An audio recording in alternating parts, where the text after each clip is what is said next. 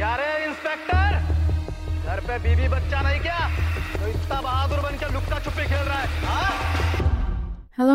Hello. This is Pratiksha Mishra, and you're listening to Do I Like It? A Quint production where we review anything and everything under the sun. And in this episode, I'm going to tell you if I like Ghar Banduk Biryani. Ghar Banduk Biryani is essentially it's a Marathi film directed by Hemant Avtade, and there's a lot going on. There's like 3 stories going on. I feel like the 3 stories going on that could perhaps be best described as Ghar Banduk and Biryani. Let me give you some context. So now the film is set in a fictional place called Kolagad in Maharashtra. We are introduced to Pallam, played by Sayaji Shinde, who is essentially the leader of this rebel group. And we meet them in the forest and they move their camps here and there. They have weapons. They have AK-47s, I think is what is mentioned. They have grenades and everything. And there's a whole shootout with the police. A whole thing is going on. So they're essentially, I'm assuming, enemies of the state. The leader, Pallam, or commander as he is called in the film, is upset because he misses his partner. Why does he miss his partner? Because, well, he loves her, but also because she used to make great biryani. See, that's where the biryani thing comes in. Biryani, say another thing that you will remember is that there is one very, very talented cook who makes absolutely delicious biryani. Honestly, my main takeaway from this film is that I do want to eat it. Like, I want to eat the chicken biryani that Raju makes. He's the cook. Raju, played by Akash Tosar. Akash Tosar's character Raju, uska main motivation is कि उसको घर खरीदना है. He has to buy a house because he wants to marry someone, and uska condition is कि he should have a house that he can take her to. Next, in the Ghar Banduk Biryani storyline, we have Raya, who is a police inspector, played by Nagraj Manjule. He is that paisa Singham type cop, goes beats up bad guys. एक मुक्का पड़ता है, 4 लोग उड़ के गिरते हैं. A lot of action. I think this film essentially focuses on Nagraj Manjule as an action star because he has so many action sequences, so many of them. But do I like the film? Before I dive into it, I want to tell you that you can check out our other episodes from this series as well as our other podcasts from The Quint on our website or wherever you find your podcasts from. Let's continue. One thing that I did like about the film is that the director gives a sort of empathetic lens to this rebel group instead of just being like, oh, enemies of the state, here's a police officer, they're going to fight, blah, blah, blah, whatever, dishum, whatever. We actually get an empathetic kind of view. We see how they behave with each other. We see them being goofy. We see them being happy. We see them being sad. We see them fighting. We see them being angry. It's all there. It's such a humane look at this group. And I think for Marathi cinema, positioning a film that has a rebel group in such like a protagonist way or in such a pivotal way is rare. So I think this is a great experiment. I am like in the Marathi films that I have watched, I haven't seen this happen. So like I could be wrong. I could potentially be wrong, but I think it's rare. But still, even if it's not, a good way to show this. I also like that we have our main man cop, but it isn't saying that, oh, all the police people are good and the system is great and blah, blah, blah, whatever we see. Like, sure, there is a bit of a hero worship of the main hero. That's there. Like, he's the best cop. He's so good. Good job. Thumbs up to him.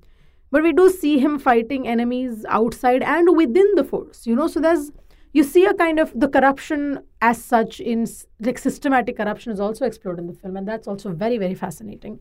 Very, very good to see. The main issue is that the film is so long. It's 2 hours and 45. It's close to 3 hours long. I was at my limit. I don't know. Maybe my attention span has gone down, but I can't. I couldn't do it.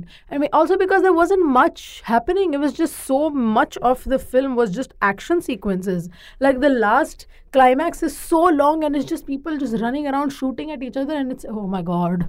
I was exhausted. I was genuinely exhausted. Like वो screen पे भाग वो रहे थे, थक हम गए थे. That's how I felt. अगर पल्लम और राजू पे ज़्यादा focus होता, I feel like the story would have been much better as a film. I do like the idea of using Ghar Banduk Biryani as metaphors in the film or as recurring motifs in the film, because you see how the fight for home is so interestingly explored in the film. You see कि सबको घर चाहिए, right? सबको खाना चाहिए. And banduk, I guess, represents violence. That, one turns to it out of necessity, one turns to it out of duty. One is just violent because, they're not great people. So a lot is going on. And that's why I really enjoyed this film just like its title in itself is pretty good. Another issue, I guess, would be just the women in the film. Why they're just there. They're just there. Like it's all the tropes. All the tropes have been covered. The wife that you can make fun of, the woman who's there so she can die and take the story forward. The one that yells at her husband for very valid reasons, but the film doesn't think so. The ones you can brush aside. The older woman being a little flirty, being used for comic effect, almost kind of made to be creepy. We've all seen this before, and it sucks to see it in this film also. I would rather them have just focused on these three and not given us all of this, like would rather like it's some representation. You know how they say all publicity is good publicity. I think that's not true. Some representation, I would rather have none. Like I would rather have no representation than horrible representation. So that bothers me. That bothers me a little bit about this film. But the female characters weren't on screen long enough for it to be a huge bother either. So I guess my main critique would just be that it should maybe have focused on these two more, on Pallam and Raju more. I would have genuinely enjoyed it then. But he's having his big action star moment. Good for him. The action sequences are good, well choreographed. That's not the issue. It's just there's so much of them. The background music supports it brilliantly, so that's very, very fun. Really enjoyed that. And I think they hinted at another film. They hinted at like a sequel, and it's so long.